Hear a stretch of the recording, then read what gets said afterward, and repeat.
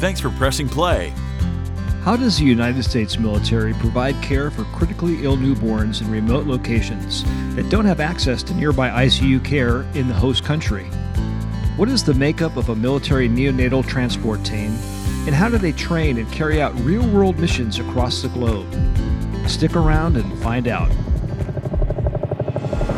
Welcome to War Docs, the military medicine podcast. This show brings you a first-hand, behind-the-scenes look into the mission, unique opportunities, and deployed experiences of the entire military healthcare team. From state-of-the-art hospitals in the United States to the most austere environments across the globe, War Docs has you covered. Dr. Joshua Anchan is an active-duty Air Force pediatrician with fellowship training in neonatal and perinatal medicine. He is the Neonatal Transport Director at the U.S. Naval Hospital in Okinawa, Japan. In this episode, Josh describes the history, roles, and training of military neonatal transport teams. He also provides examples of recent mission scenarios and provides lessons learned that will improve future capabilities of critical care transport across the military health system. I'm your host, retired Army urologist, Dr. Doug Soderdahl. Today we're privileged to welcome Air Force Major Dr. Josh Anchan to War Docs. Josh, thanks for joining us today. Hey, yeah, it's great to be with here. Thank you for having me. So today we're going to talk a little bit about neonatal transport in the military. Tell us a little about the history of neonatal transport and how the military has used that in the past. It's actually really interesting because the field of neonatology is so new. And so I'm not sure how well your listeners are familiar, but in 1963, John F. Kennedy Jr. actually had a son that was born at 34 weeks. The baby was born in Massachusetts at an Air Force base, actually Otis Air Force Base, which is now closed, but had respiratory distress syndrome and ended up being transferred to Boston Children's Hospital. Probably had the finest team of doctors of the time, and that baby died within 2 days. And so they just didn't have the technology back then. And this is within the lifetime of many of our parents. No surfactant, no neonatal ventilators. And so that's really the thing that kind of spurred public and medical awareness about the need for neonatal intensive care. And so only 2 years later, in 1965, the first American NICU was established at Yale. And in 1975, which is not that long ago, the American Academy of Pediatrics sort of established neonatology as a subspecialty.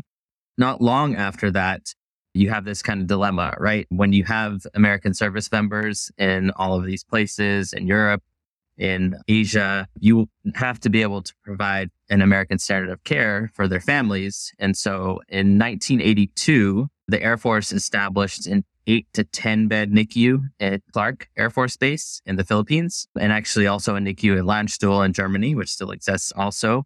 And so this way, like any baby that's born in PACAF in Europe that requires NICU care that can't be supported locally, a team can now go pick them up and get them to that level of care. And so this mission throughout time has continued to evolve and change, as you can imagine. So in the 1980s, really through the early 2000s, the host nation NICUs really could not be relied on to provide any kind of standard of care comparable to the US. So teams were going more frequently, picking up babies sooner, premature babies, sick babies, almost as soon as they were born or outside of kind of the brain hemorrhage window for preterm babies. But in the last 10 years or so, that's really changed more. And most places in Japan, Korea, places in the Pacific do offer a similar standard of care. And so one other thing that I'll mention is that the Air Force actually was a significant pioneer in transport ECMO for neonates. And so this is... So can you explain just real briefly what that is, what ECMO stands for? Yeah. So extracorporeal membranous oxygenation, which is basically like a bypass for the lungs and potentially the heart, where babies with very, very severe lung disease, we just need to give their lungs rest. And so they kind of get cannulated in their carotid or internal jugular veins. And essentially you run all the blood through a completely different device. It's very involved, very effective when done appropriately, but very involved, and something that basically no one has really ever done trans-Pacific until the Air Force started doing it in the early 2000s. And so they were really held records really for like the longest ECMO transports with neonates. They send a team from San Antonio, pick up a surgeon along the way, fly across the ocean to Okinawa, cannulate babies, and then fly them back on an ECMO circuit, which is just incredible. But again, as things have evolved and local areas have the capacity to do ECMO, that mission hasn't been required anymore. And I know a lot of the adult folks at BAMC are now doing trans-Pacific ECMO, but it's very interesting. Like still to this day, there aren't trans-Pacific ECMO teams that exist, something that the Air Force was doing at the turn of the century. So very interesting. So if the host nations are catching up in technology and this is not required as much, where are the current patients coming from that you're using on the neonatal transport technology? And is it just beneficiaries or is it other patients? Right. So mostly beneficiaries. And I would say that the current patients we transport fall into one of three categories. So neonates with complex medical problems that will require ongoing care, genetic syndromes, congenital heart disease is a big one, neurosurgical conditions where they might have some resources locally, but you really want that person, that baby, getting an American standard of care and be able to follow up with a physician long term rather than having just like an emergency procedure done and then that getting lost in translation or them using equipment that we don't use. So that's one category. The other category is babies that have ongoing medical needs like home oxygen, or still working on feeding as they're getting ready to go home, maybe need a G-tube evaluation. Home health resources are very limited in Oconus, and so those infants require transport stateside. And then the third one, I think, is kind of the most pressing issue of our time right now is Guam, which is very different. So Guam had a civilian NICU as late as like 2021 with one neonatologist basically working there all of the time. And that neonatologist eventually left the island essentially without a NICU. And so it was also discovered that that hospital had lost accreditation, had multiple issues kind of through different international hospital bodies that go and evaluate hospitals, where this really was not like an American standard of care. And so as DHA is trying to figure out a long-term solution, the current solution is that Guam Naval Hospital has a capability of basically stabilizing babies until our neonatal transport team in Okinawa can come and pick them up and either take them to Okinawa or elsewhere. So that's kind of the three categories of babies that we're picking up nowadays. In terms of where they come from, so order of most common, Okinawa is the poorest prefecture in Japan, and so the care often does not mirror U.S. standards. So most often we're transporting from here. Guam has kind of become a close second. And then mainland Japan and Korea are going to be less common. And that's going to be those kind of more complex congenital syndromes, congenital heart disease, where they really would do better in the hands of a specialized American center. We do about 30 missions a year. And what's interesting and unique, even compared to any other team that exists, is that our mission generally lasts on average over 5,000 miles and involve over 20 hours of patient care. And so there's really no current, like even civilian capability that's comparable. And we can be ready really within 6 hours, just dependent on aircraft availability more than anything else. And just one last thing that I'll mention that's kind of unique is that we're not just a dedicated transport team. So we're a unit-based team, meaning that we staff an 8-bed NICU. But when called upon, like we have team members trained that do this transport mission throughout PACAF. So how does that relate to the military's wartime mission? Are we seeing a need for any neonatal transport, or do the skills translate to something else? I think we all know that the Western Pacific is strategically very important right now in the world. And as the military refines resources in this region, Marines are moved around, pilots are moving around. All company service members still need to have comfort in knowing that their families are going to be taken care of. And that's really what we provide. And I think that's the most important mission and why we exist. There have been kind of some unique and rare situations that I think is really our vision to also be a part of, is that any baby of U.S. interest, we want to maintain a capability that we can go pick them up anywhere in the world and get them to the level of care that they need. So that goes back as far as there are documented stories of the 1980s.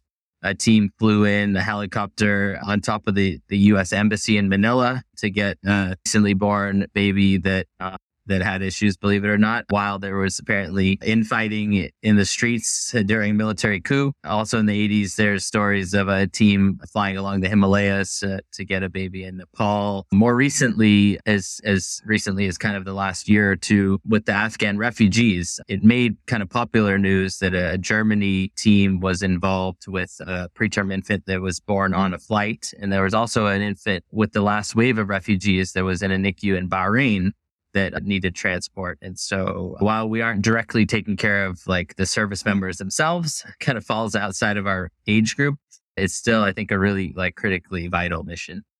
So when you guys get spun up, who actually is on the transport team, and what are the capabilities in that airlift transport comparing to, let's say, a standard care brick and mortar facility in the United States, a NICU? Yeah, so our team is interesting. So some variation globally, but basically one neonatologist, one NICU nurse, and then one what they're calling respiratory care practitioner or respiratory therapist. Here in Okinawa, currently we don't have respiratory therapists, and it's just because of the overall staffing like worldwide, but we use medical technicians and we train to kind of manage the equipment. What's interesting is that nowadays you can do almost anything that you could in a NICU on a transport. So we have basically we call it a neonatal transport system, or NTS. It's basically a NICU on wheels. It has monitors that are going to be able to monitor everything on the baby, including like a defibrillator, ventilators that aren't as sophisticated as ventilators in the unit, but can actually do incredible things. And they've improved over the last 20 years. There are other capabilities very specific to neonates. So inhaled nitric oxide is a big one for pulmonary hypertension, which can be very severe in babies that singly in Okinawa, we don't have it because there's a problem moving it across international lines. But the transport team in Hawaii maintains that capability. High frequency ventilation, we can also do in the air. And so when you look at like drips, fluids, arterial blood pressure monitoring, all of this we can do in the air. And so it's pretty incredible. What is the footprint of this NICU on wheels? Can it fit in any aircraft, or do you need a certain size aircraft to make it work? The current system that we use has not really had too many updates as far as like the overall appearance of it. It's kind of like on a cart system and is past safe to fly because it needs to go into an ambulance, needs to be secured in a military aircraft. And so this one is not so versatile that it can just be taken anywhere. It's about the size of a shopping cart, but weighs like 350 pounds. We here in Okinawa are actually working on sort of what we believe will be the next generation of neonatal transport system for the Air Force. And essentially it detaches from a striker bed, which that exists and has existed for a long time in the civilian community. But we've had the manufacturer basically fit them with extensions that can be added on that allow it to sit in a litter stanchion. So it can be carried and sit in a litter stanchion for flight in an ambulance. Anywhere you can put a litter, you would be able to put this neonatal transport system, and it has its own detachable wheel. So when you don't have a striker bed, you can move it around wherever it needs to go. And so this really will be like the most versatile system that exists in the world, like military or civilian, which is pretty exciting to be a part of. So that's in terms of like the NTS footprint. And then usually it's just a Pelican case with a couple of extra like air tanks and a large black transport supply bag that has everything else that we need. And so it's a relatively small footprint. You can't put the NTS on a commercial airliner, but with this new one, it would be able to really go into anything.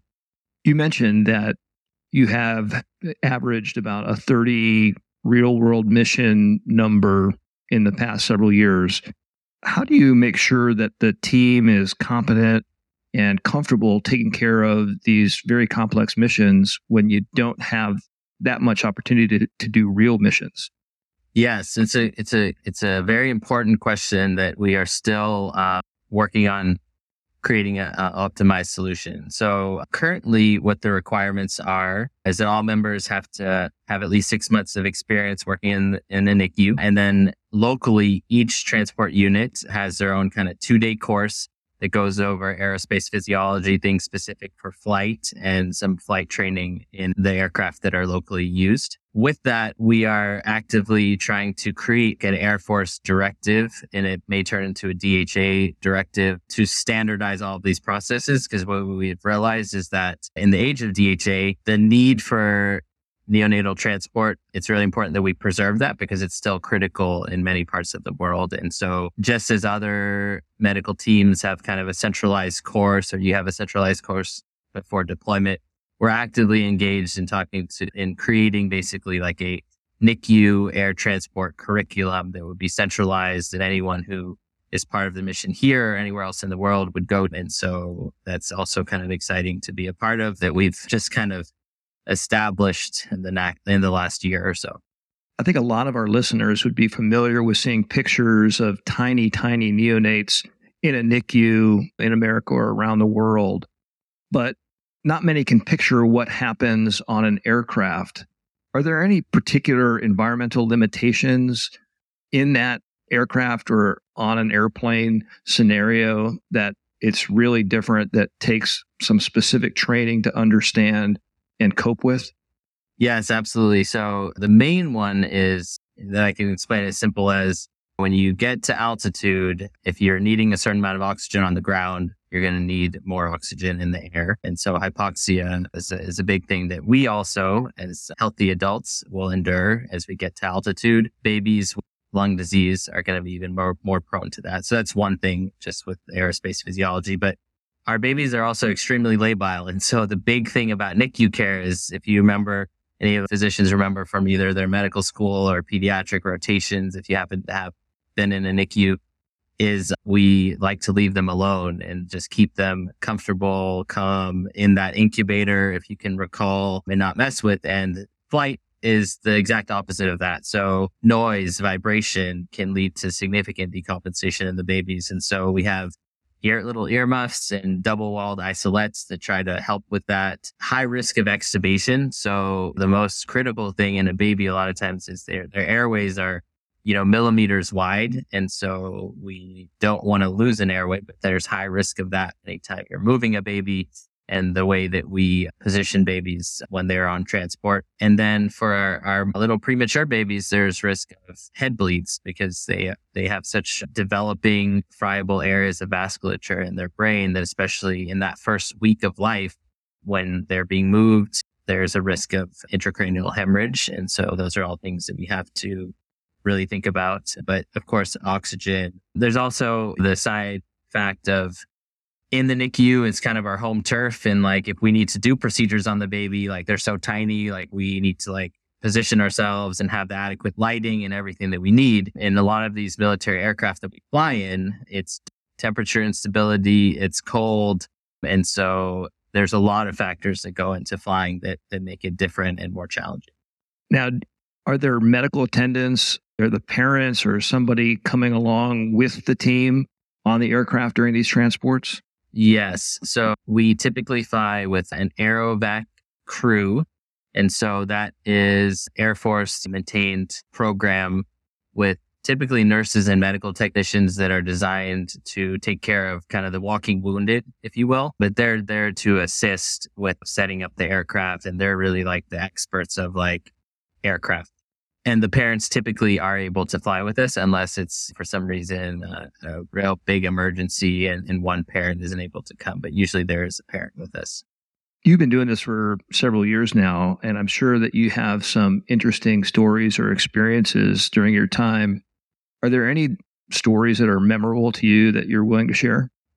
So I think that two that really stick out as you ask that question. One is actually not transport, but just the lack of ability to transport sometimes. So kind of my first week on service in Okinawa, we had 23-week baby. So very tiny. We're talking, think about like a 1 pound baby that was on high frequency, multiple drips, very sick, but like doing okay. And all of a sudden developed a spontaneous intestinal perforation, which is something that happens in these little tiny ones. And in the United States, that would mean, hey, we need to get this baby to a surgeon.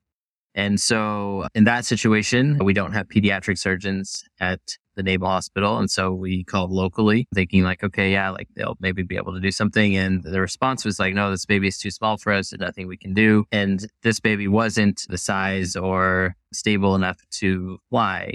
And it just makes you realize that like, okay, I'm not in the United States. I'm not in the ivory tower anymore.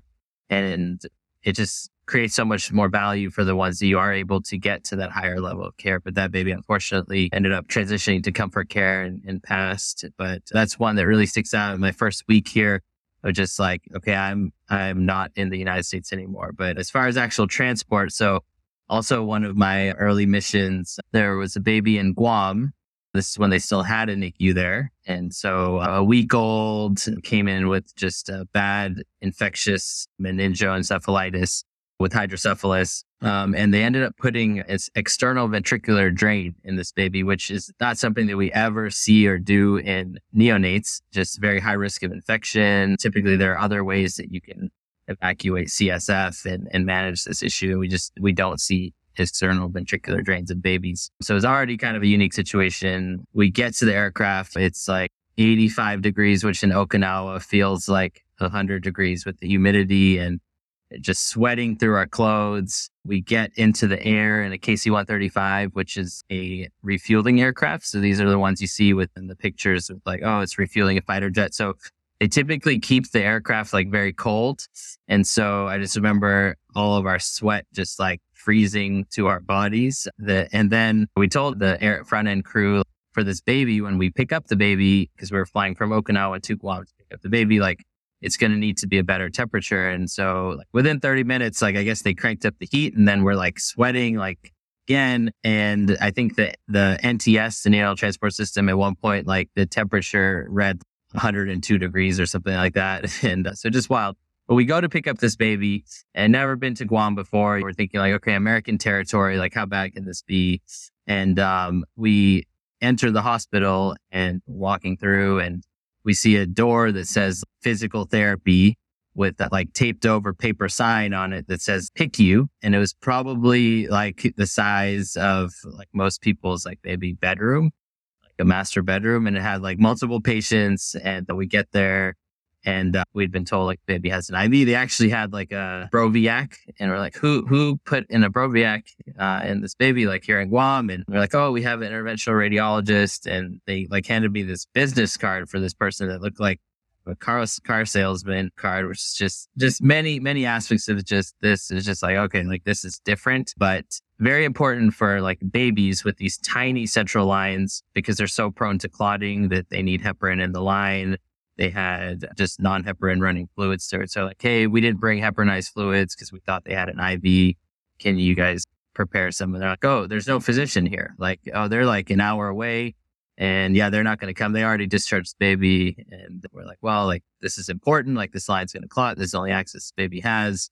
Like, our physicians don't like heparin. Almost like heparin was like a person to like not like or not like. We're like, no, we need this. We have to do this. And so, it was eye-opening in my first year here to have this kind of experience where like, wow, this is a very different standard of care. Parents, of course, like just so thankful that we were able to be there and get their child in that situation, I believe, to Hawaii, to a neurosurgeon who was able to take out the EVD and baby eventually got better and it's doing well. So that one I think really sticks out. And then we had one situation where I think there's no documentation of ever this happening on another mission, but baby lost the airway in flight on a KC-135. So dark, noisy, not the ideal intubation conditions. And we had to do it. And it's very complex with this neonatal transport system having to basically take the top off, which we learned very quickly how to do with disconnecting all of the lines and everything to get access to the airway. But having to put in a new airway, not once, but twice on this flight with ventilator malfunctioning, suction malfunctioning. So we've had some very interesting, unique transports, I think, that will stick with me for a long time. But thankfully, all good outcomes from it. And again, it's just really rewarding at the end to be able to look at the families and they're just thankful that where they were, they couldn't get the care and we can make magic happen and get them to a place where their baby can get taken care of. And so it's very rewarding. Reflecting on your lessons learned and looking into a crystal ball, What do you see as the future capabilities and outlook for neonatal military transport?